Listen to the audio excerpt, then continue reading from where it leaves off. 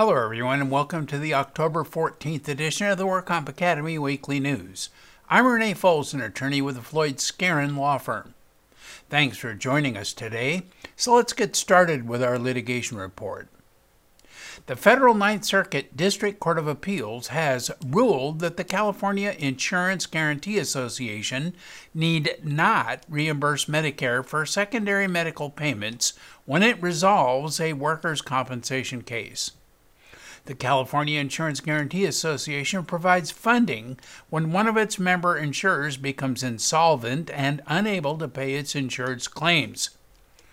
California state law prohibits CIGA from reimbursing state and federal government agencies, including Medicare. CIGA filed this declaratory action in federal court after Medicare paid for and demanded reimbursement from CIGA for medical expenses of certain individuals whose workers' compensation benefits CIGA was administering. The federal district court ruled in favor of Medicare, concluding that federal law preempted California law to the extent it prohibited CIGA from reimbursing Medicare. The Ninth Circuit Court of Appeals reversed in the published case of California Insurance Guarantee Association versus Alex M. Azar, the Secretary of HHS. Medicare regulations define the term primary plan to include a workers' compensation law or plan as well as other types of coverage in California. The appellate court concluded, however, that CIGA does not fall within the plain meaning of this definition because it is not a workers' compensation law or plan. Instead, CIGA is an insurer of last resort and thus assumes responsibility for claims only when no secondary insurer is available. The court went on to say that it makes little sense to interpret the statutory phrase primary plan to refer to a payer of last resort. The Medicare statute describes Medicare only as secondary. Under agency regulations, the term secondary refers to benefits that are payable only to the extent that payment has not been made and cannot reasonably be expected to be made under other coverage that is primary to Medicare. Because CIGA is not a primary plan under the Medicare Act's secondary payer provisions, it has no obligation to reimburse CMS for conditional payments made on behalf of workers' compensation insureds. Therefore, the district court was reversed and the case remanded for further proceedings consistent with this opinion. In another Ninth Circuit Court of Appeals case entitled Murray v. Mayo Clinic, the Ninth Circuit joined 4 other circuit courts of appeal in holding that a but-for causation standard applies in Americans with Disability Act discrimination claims. This standard is considered to make it more difficult for employees to prove discrimination claims than what had been applied previously and was referred to as a motivating factor standard.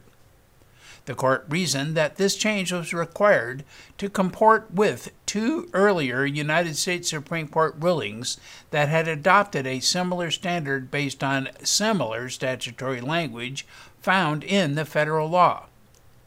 Using this new standard, ADA discrimination plaintiffs bringing a claim must now show that the adverse employment action would not have occurred but for the disability discrimination.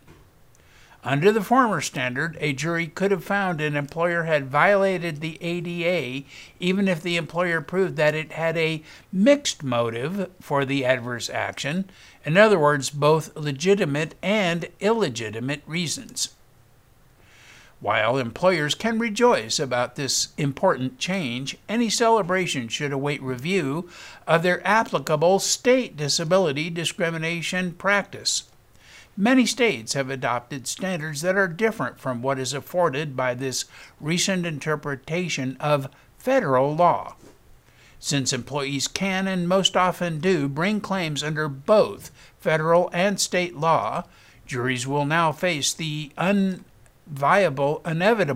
task of applying two different legal standards.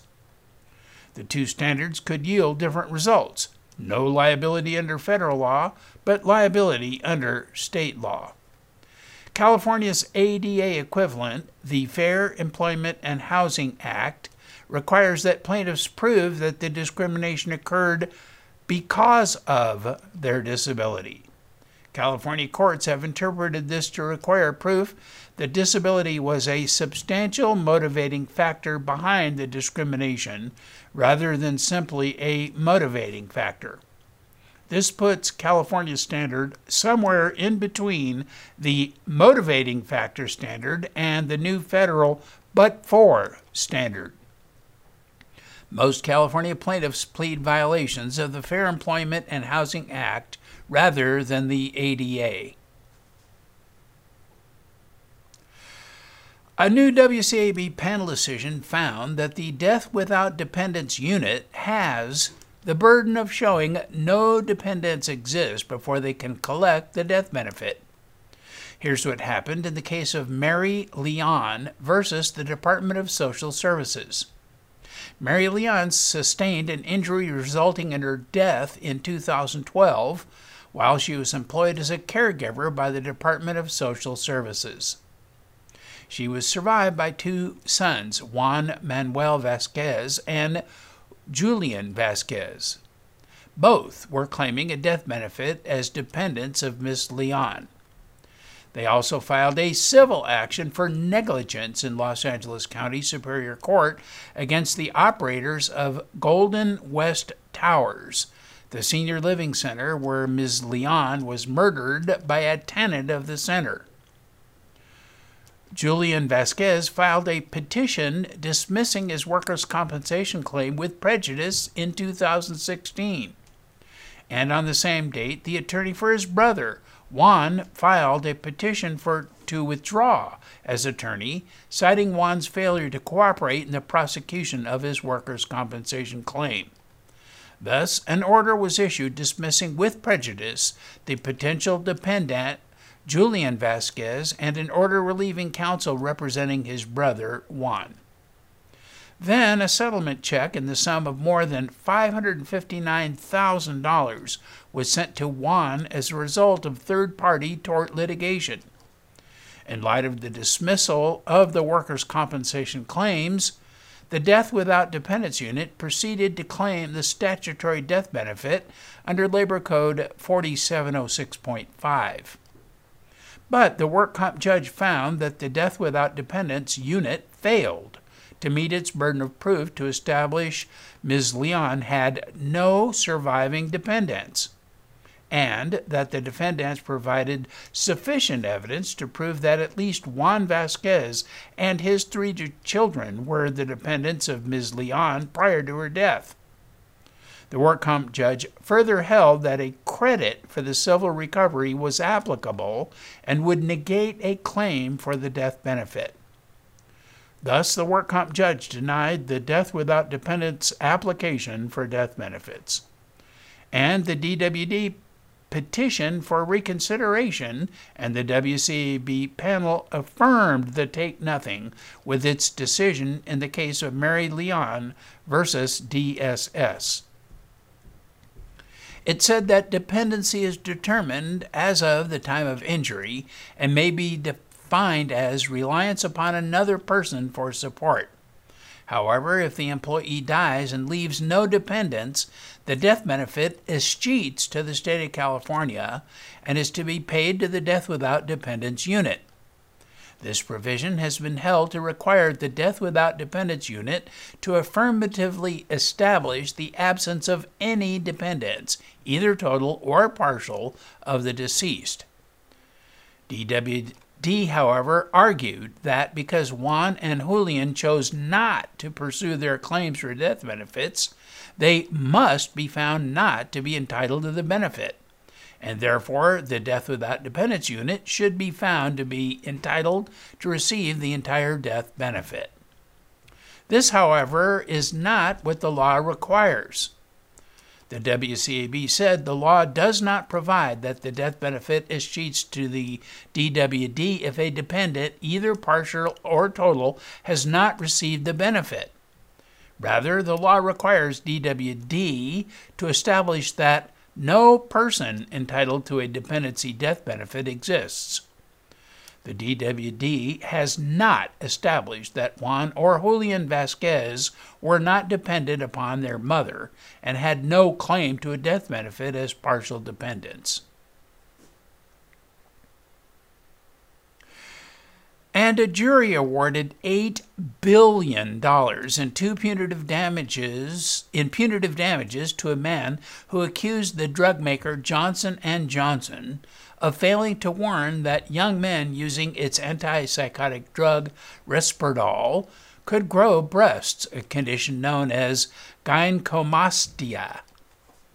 Analysts called the amount excessive, particularly since the plaintiff, Nicholas Murray, had already won $680,000 in compensatory damages for his claims. J&J said the award was grossly disproportionate with the initial compensatory award and said it was confident it would be overturned. The verdict was the first in which a Pennsylvania jury had been able to consider awarding punitive damages in one of thousands of Risperdal cases pending in that state. The company faces some 13,400 lawsuits tied to Risperdal overall. Risperdal was approved by the U.S. Food and Drug Administration in 2002 to treat schizophrenia, but was not cleared for use in children until 2006. While the drug's label does note that gynecomastia was reported in 2.3% of Risperdal-treated patients in clinical trials involving 1,885 children and adolescents, the lawsuits generally claim the company understated the risk. In 2013, Johnson & Johnson paid more than $2.2 billion to resolve civil and criminal investigations by the U.S. Department of Justice into its marketing of Risperdal and other drugs. And now our crime report. A Southern California-based ophthalmology group, its former CEO, and several of its physicians have paid the United States and California $6.65 million to settle False Claims Act allegations. According to the pleadings, they defrauded public health care programs by billing for unnecessary eye exams, improperly waiving Medicare co-payments, and violating other regulations. This case involves Retina Institute of California Medical Group, a medical partnership of ophthalmologists who specialize in the treatment of retinal diseases. It operates in multiple locations in Los Angeles, Orange, and Riverside counties. The defendants paid the United States more than $6 million and paid California nearly $300,000 pursuant to a settlement agreement. The allegations were made in a whistleblower lawsuit filed by a group who formerly worked for the company as administrators. The whistleblower provisions of the False Claim Act permit private individuals to sue on behalf of the government and to share in any recovery, but that amount has not yet been determined in this case. San Diego chiropractor George Reese was indicted in 2015 for referring patients to the Los Angeles area Foremost Shockwave Solutions in return for bribes. The bribes were set by the conspirators at $100 per patient and paid through an intermediary. After taking a cut amounting to $25 per patient, the intermediary would pay the remaining $75 per patient to Reese. Foremost Shockwave Solutions was allegedly controlled by attorney Lee Mathis and Fernando Valdez, its president. Both were also indicted. The indictment alleged that Foremost Shockwave Solutions and others engaged in a $22 million kickback and bribery scheme and that the co-conspirators paid bribes and kickbacks to physicians to refer California workers' compensation patients to Foremost. According to the indictment, Reese and his co-defendants generated and submitted bills to insurers totaling in the tens of millions of dollars. Most of these treatments involve the providing of shockwave therapy, which uses low-energy sound waves to initiate tissue repair. Proceeds from the insurance claims generated through this scheme were paid to Mr. Mathis and Valdez. Reese pleaded guilty in June 2016 and began serving a 1-year, 1-day sentence. Valdez entered into a plea agreement in July 2017. Now, Foremost Shockwave Solutions has just entered into an agreement with prosecutors and agreed that it will not directly or indirectly attempt to collect on any bills, claims, or liens filed by Foremost Shockwave Solutions or on its behalf. In exchange, the United States will dismiss without prejudice the pending charges against Foremost. And in regulatory news, Governor Gavin Newsom signed SB 537, which was passed this year without any no votes by legislatures. The law mostly affects the operation of medical provider networks and some of the timing and reporting issues. The provisions of the law will phase in at various times up to January 2014. Thus, the industry will have ample time to adopt the new provisions when they become effective. SB 537 was the product of several reform efforts spearheaded by a variety of stakeholders. Broadly speaking, the main thrust of SB 537 can be seen in two areas: reducing medical disputes and improving the operation of medical provider networks. The new law also requires the DWC Administrative Director to issue a report to the legislature in 2023, comparing potential payment alternatives to the official medical fee schedules for providers. The bill would also require the Administrative Director by 2024 to publish on the Division's Internet website provider utilization data for physicians who treated 10 or more injured workers. The information will include the number of injured workers treated by the physician and the number of utilization review decisions that resulted in a modification or a denial of a request for authorization. And commencing July 2021, this new law would require every medical provider network to post on its Internet website a roster of participating providers. The law gives the Administrative Director authority and discretion to investigate complaints, conduct random reviews, and take enforcement action against medical provider networks. Many other provisions take effect over the last few years. The Division of Workers' Compensation has also posted 3 new orders adjusting the official medical fee schedule to conform to changes in the Medicare payment system as required by the Labor Code. Changes have been made to the physicians and non-physician practitioner fee schedule, the hospital outpatient departments and ambulatory surgical centers fee schedule, and the pathology and clinical laboratory fee schedule. The orders adopting the OMFS adjustments is effective for services rendered on or after October 1, 2019, and can be found on the DWC website.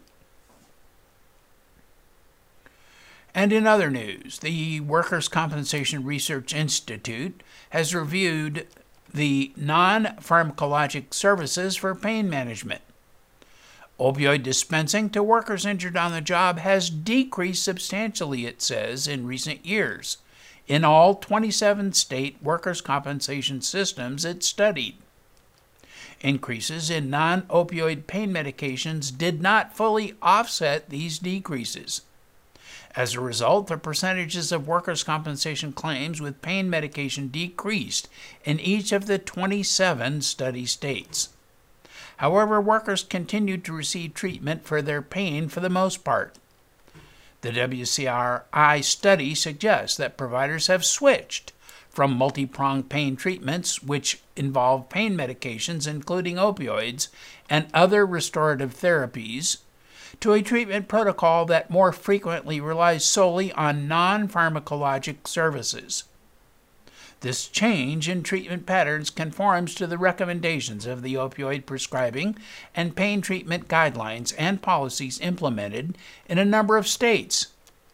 These call for a broad adoption of alternatives to opioids for treating acute and chronic pain. The report disclosed what these non-pharmacologic pain management services are and how frequently they are used. The most frequent services billed and paid under the workers' compensation systems were physical medicine evaluation, active and passive physical medicine, and passive manipulations. The frequency of use of each of the non-pharmacologic pain management services varied across the 27 states. Physical medicine evaluations were conducted in the majority of claims, that is, 24 of the 27 states. As part of an evaluation, the physical therapist may decide whether additional treatments are necessary. Active physical medicine was the most frequent form of treatment in all 27 states. Their percentage of claims with active physical medicine ranged from a low of 50% in Massachusetts and 51% in Louisiana to a high of 67% in California and 68% in Nevada. Active physical medicine is exercise and movements performed by the worker. Passive physical medicine modalities were the second most frequent treatment in 18 states, with their percentage of claims ranging from a low of 30% in Texas and 32% in Massachusetts to over 50% in California, Connecticut, Delaware, Maryland, and Nevada. Passive treatments are administered by the manual therapy provider to the affected area. They are used in the early stages of treatment when the patient is too injured or their condition is causing too much pain for them to do active exercises. Passive physical medicine modalities include electrical stimulation therapy and hot and cold therapy.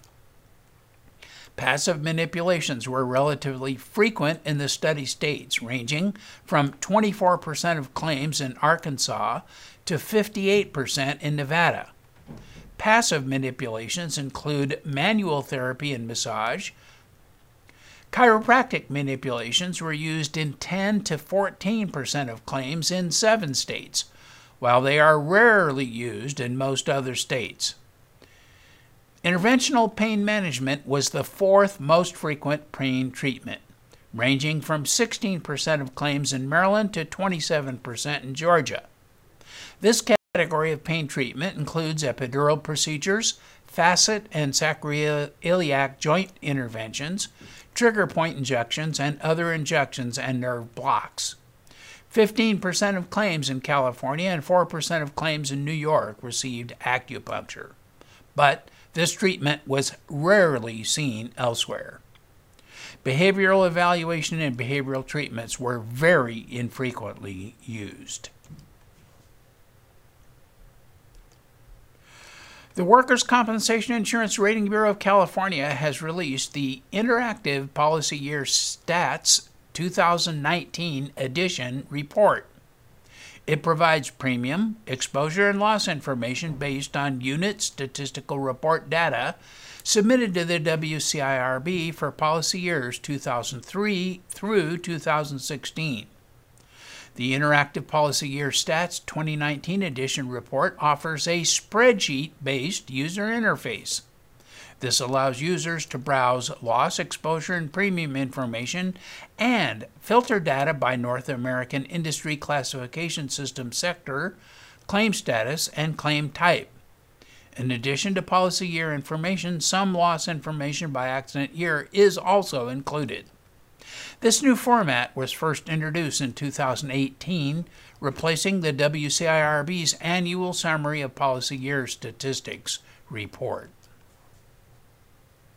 So that is all of our news and events for this week. Please check our website daily for news updates, past editions of our news, and much, much more. And remember, you can subscribe to our weekly news podcasts and special reports using your iPhone, your iPad, or your Android device by searching for the WorkComp Academy with your podcast software.